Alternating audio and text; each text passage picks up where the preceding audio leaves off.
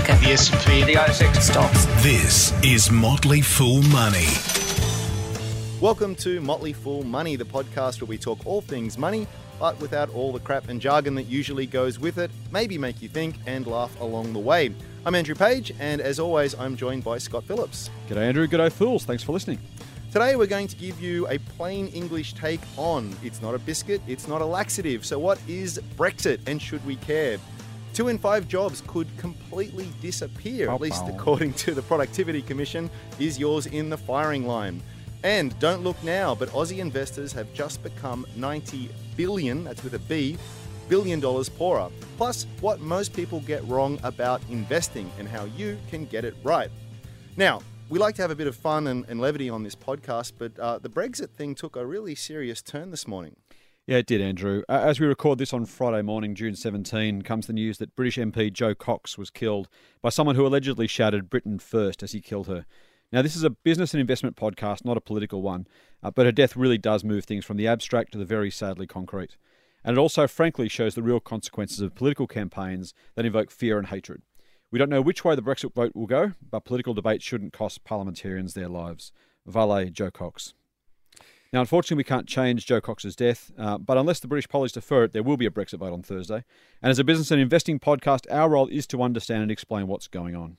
Yeah, so exactly what is a Brexit and should we care? As I said, it kind of sounds like a biscuit or a breakfast cereal, maybe a laxative, but it's actually the combination of the words Britain and exit. And as that suggests, it's a referendum in the UK. It's going to ask the people there whether the region should stay in the European Union or not. It's a tough question, and it really does have the British people divided. And it seems as though a lot of the experts aren't in agreement either. They did a recent poll, and there was a bit of a split there between, these leading economists. Yes, the majority, about 3/4, thought that it would be a bad idea for Britain to leave the EU. A bunch that were undecided, and about 8% that thought that, they'd actually be better off. So, Scott, I'm going to ask you, will Britain leave the EU, and will they be better off for it? Andrew, if I knew that, I could make a lot of money from the bookies. But speaking of the bookies, I guess often these things, polls say one thing and the bookies obviously often say another. And it's almost always the case that the bookies tend to get it right. And quite frankly, right now, there's something like a 2/3 chance that Britain will remain in the EU. Okay. About a third chance, give or take, that Britain will leave. Mm-hmm. Now, the polls aren't always right, of course. Also, the reality is that, like our own referendum on the Republic in 1999, even people who think they might want to change end up going to the ballot box. And when it comes to putting a tick in the box, they tend to be more conservative and tend to say, I'm not really sure, I'll stick with the status quo. Go with what you know.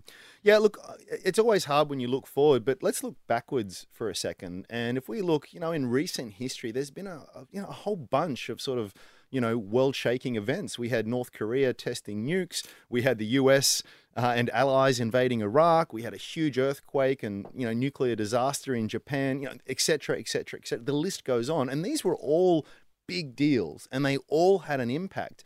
And yet, at the same time, when we sort of look to today, the US market's near an all-time high. Investors here have done relatively well over that period. It wasn't a straight line, but life went on. So your point, Andrew, is that despite all of those potentially bad news or even real bad news at the time, it really didn't impact investors, really didn't impact the economies of the countries involved. No, not really. Well, I mean, it does, but not to the extent that, we should all grab a shotgun, a packet of seeds and a tent and go and live out in the hills. That's good news. I'm not very good with a shotgun. No, God help us all. So is it going to happen, do you think, Scott? Look, I don't know if it will, but I think what's important is even if it does, chances are it won't be different this time. Now, we've been here before. You've mentioned some already, Andrew. Let me add to some of those. Remember Grexit? Grexit was before Brexit. Grexit was Greece leaving the EU, and that was terrible. The markets panicked. People were worried about what might happen. Now, Brexit didn't actually happen. War in Ukraine was proposed. Was it going to be war in Ukraine? Of course, we had Russia on Ukraine's doorstep. That's right. Ukraine was going to be the tinderbox of Europe that was going to bring the markets down. Yeah. The US government, remember the fiscal cliff? One of those really wanky terms. I do. It was about the US government running out of money and all of a sudden having some massive change to the economy there that was supposed to bring them to their knees. Arab Spring was another big deal. US budget standoff. Yep. The US lost its AAA credit rating. Remember the Y2K bug that was supposed to destroy life as we knew it and computers as we knew it? I do. I'm old enough to remember that. All of our computers were going to go to be expensive doorstops. The war in Iraq, multiple wars in Iraq, terrorism, both here in the US, in Bali. These things were all likely to be problems. Now, frankly, I don't think Brexit will happen. But let's take a line through this. Okay. If it does, it's probably not going to impact Europe anywhere near as severely as markets are currently pricing in. If it does, it probably won't impact on Australia. And even if it does impact on Australia, that impact is likely not going to be felt in a widespread way. Now let's keep going. If it does impact Australia, it's going to be the exception that proves the rule when it comes to investing. Most of these things, as I've already said, had no long-term impact on our markets, on our economy.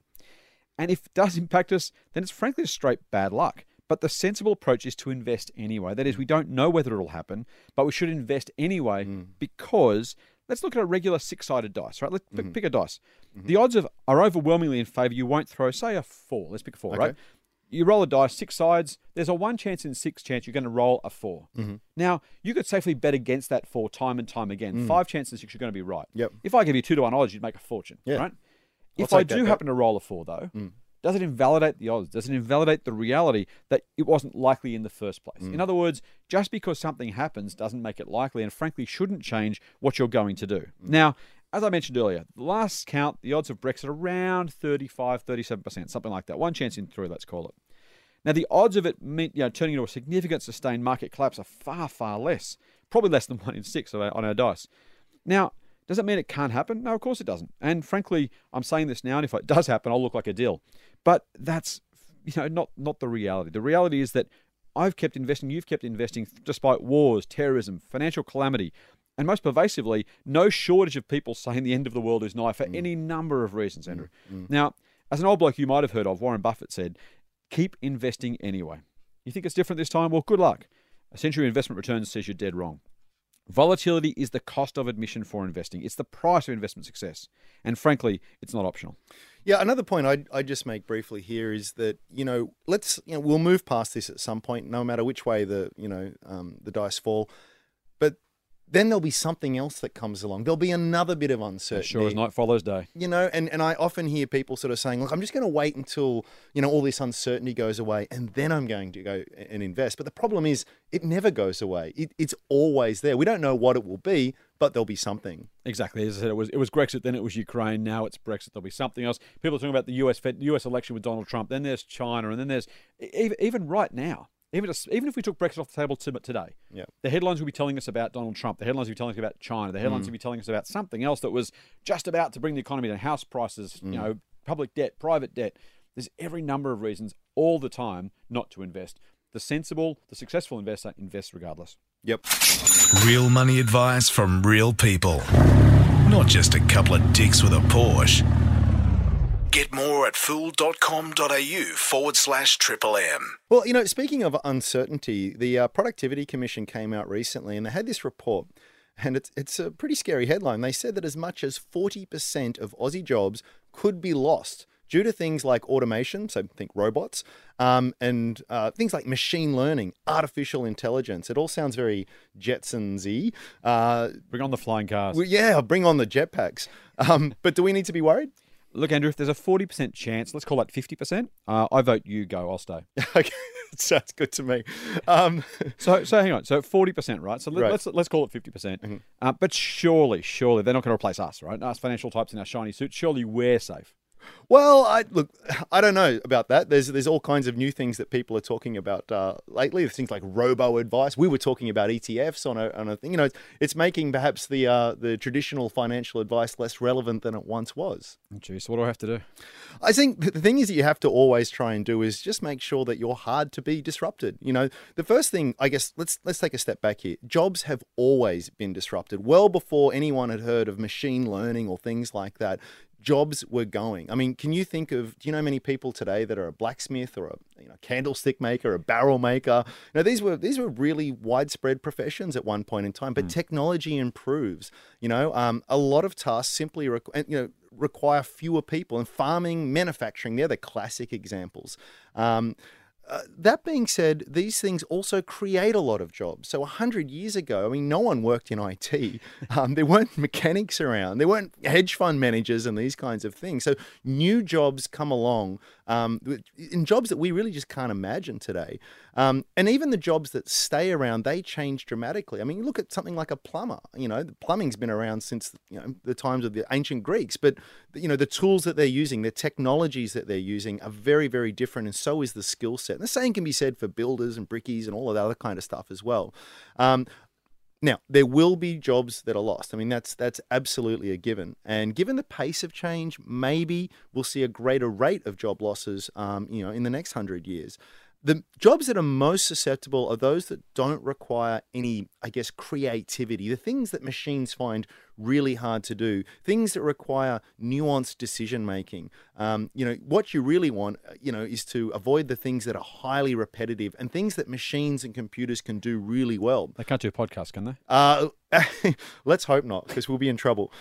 Your best defense really is to skill up, get some training, be flexible in terms of the sorts of work that you're prepared to do, because you really just can't know what's around the corner. Yeah, that's a really good point, actually, Andrew. I mean, no less than RBA Governor Glenn Stevens made a similar point in a recent Q&A session. He gave a speech to types like us in our shiny suits. But one of the things he made the point of, and it was talking about, exactly this, jobs of the future, and, was the economy prepared?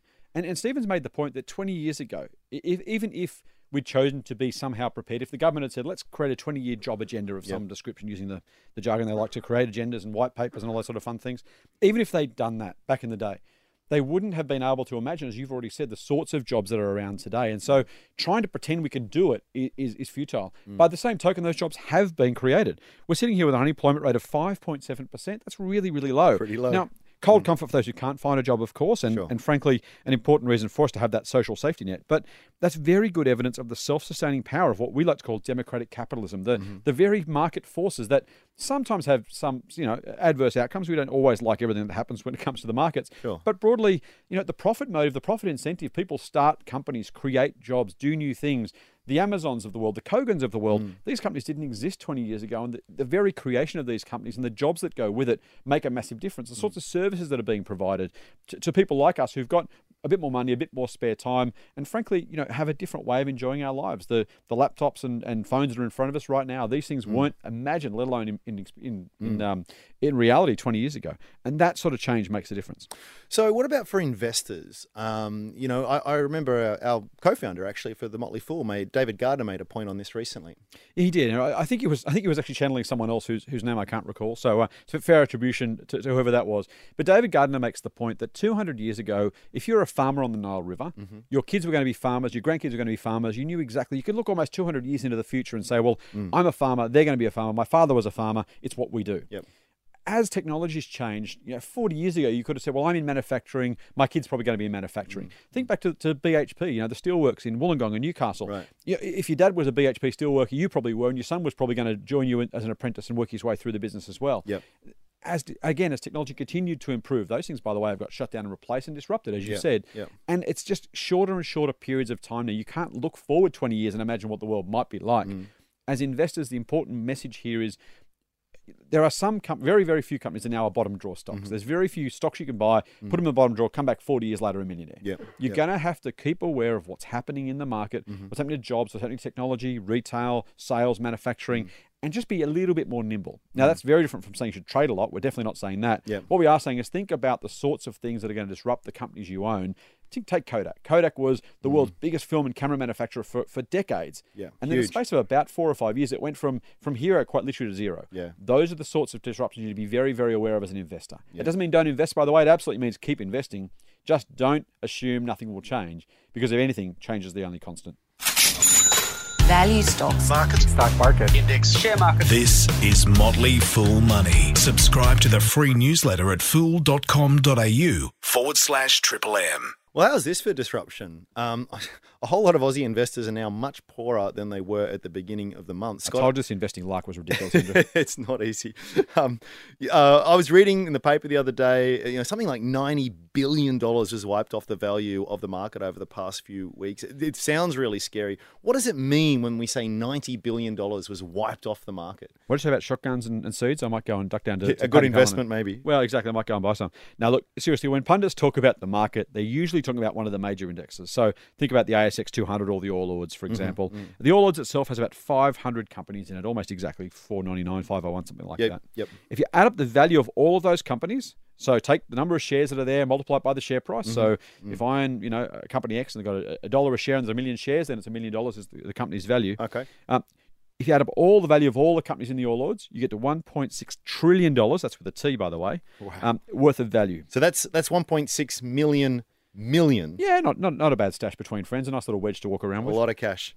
Now, if the All Ords drops by, say, 2%, that's about $32 billion worth of value, in air quotes, that gets wiped off the market. Wiped off, by the way, is always the term you hear with these things. Up in smoke. Exactly. Now, if you're trying to make something sound dramatic, you add all that together and you say, the Aussie market is $32 billion wiped off the market.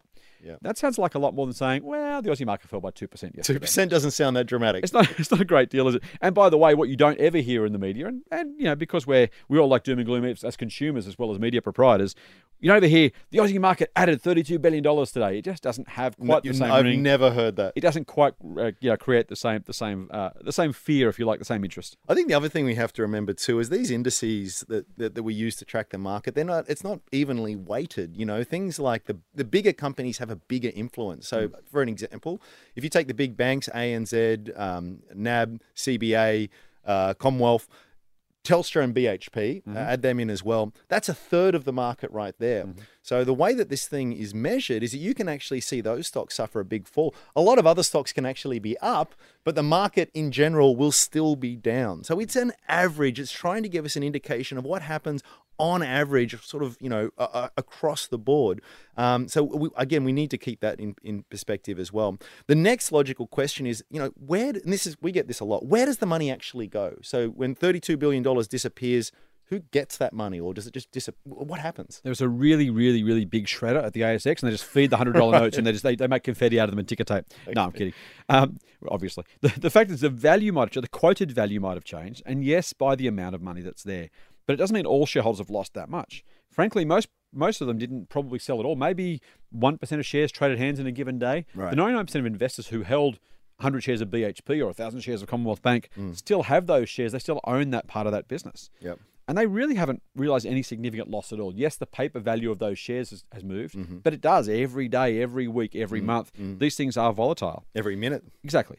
And while you saw a little bit of a loss, maybe 2%, maybe 1% yesterday, you're probably up a long, long way on what you actually bought the shares for, particularly if you're in those big banks. They've gone up multiples over the last 10 or 20 years. Yeah.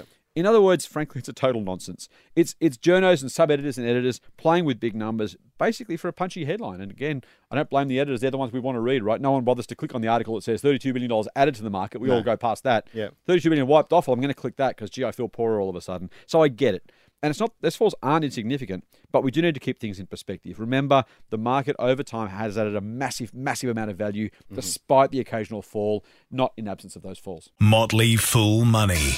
Financial advice for real people, not trust fund hippies. Sign up for the newsletter at fool.com.au/MMM. Well, speaking of keeping things in perspective, here's our weekly foolish moment of truth. Dun dun. What most people get wrong about investing and how to get it right.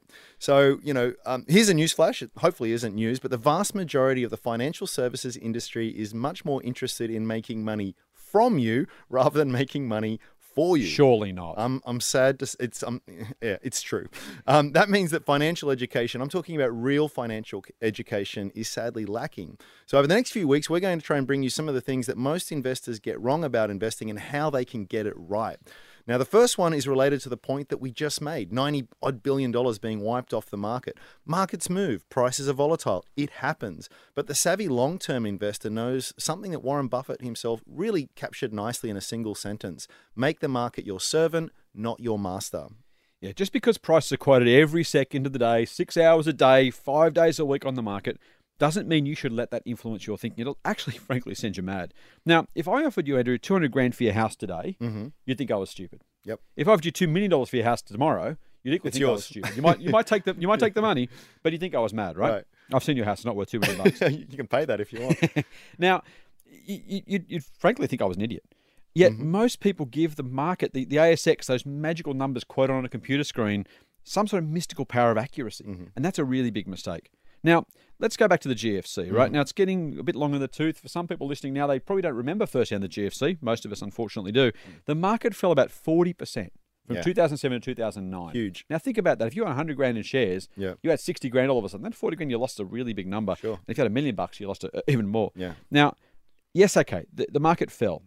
But then, so was it right in 2007? Well, not sure. Was it right in 2009? Well, not sure. So if that's not true, then was the 40% really a significant loss? Now, by the way, it's made up all that gap and more since 2009. So when was the market actually right? Which of those 3 points is right? Or is it actually none? And that's the key question here. Now, the smart investor doesn't trade frequently. She doesn't freak out over the daily share prices and probably doesn't check a portfolio more than once a week. And quite frankly, I say she because, newsflash, women are much better investors than us blokes. Now, let's take a single example. One business that we all know, we've probably all shopped in multiple times, Harvey Norman. Those shares traded for the equivalent of 3 cents a share in 1988, just over 30 years ago. Wow. They were $6.90 in 2007. They were $2 in 2009, and now they're back to $4.50. Right. So 3 cents, $7, $2, $4.50. Right. Were all those prices really accurate? Does anyone really think that following that share price and having your mood governed by that share price actually made any sense? Now, 3 cents to $4.50 is an astonishing gain, 150 odd fold over 30 years. The shares were enormously volatile, swinging up and down with that crazy moody market. But the real money was made by those who bought quality businesses and simply hung on. So that's the lesson. Buy quality businesses, buy for the long term, ignore the market gyrations, rinse and repeat, right? Absolutely spot on. Well, Scott, I think that wraps things up for this week's Motley Fool Money. We'll be back next week with another dose of foolish insight and hopefully a laugh or two. Thanks for listening, fools. Fool on. Full on. The Motley Fool and people appearing in this program may have positions in the companies mentioned. General advice only. Please speak to your financial professional to understand how it may pertain to your situation. Subscribe to the free newsletter at fool.com.au/MMM. The Motley Fool operates under Financial Services Licence 400691.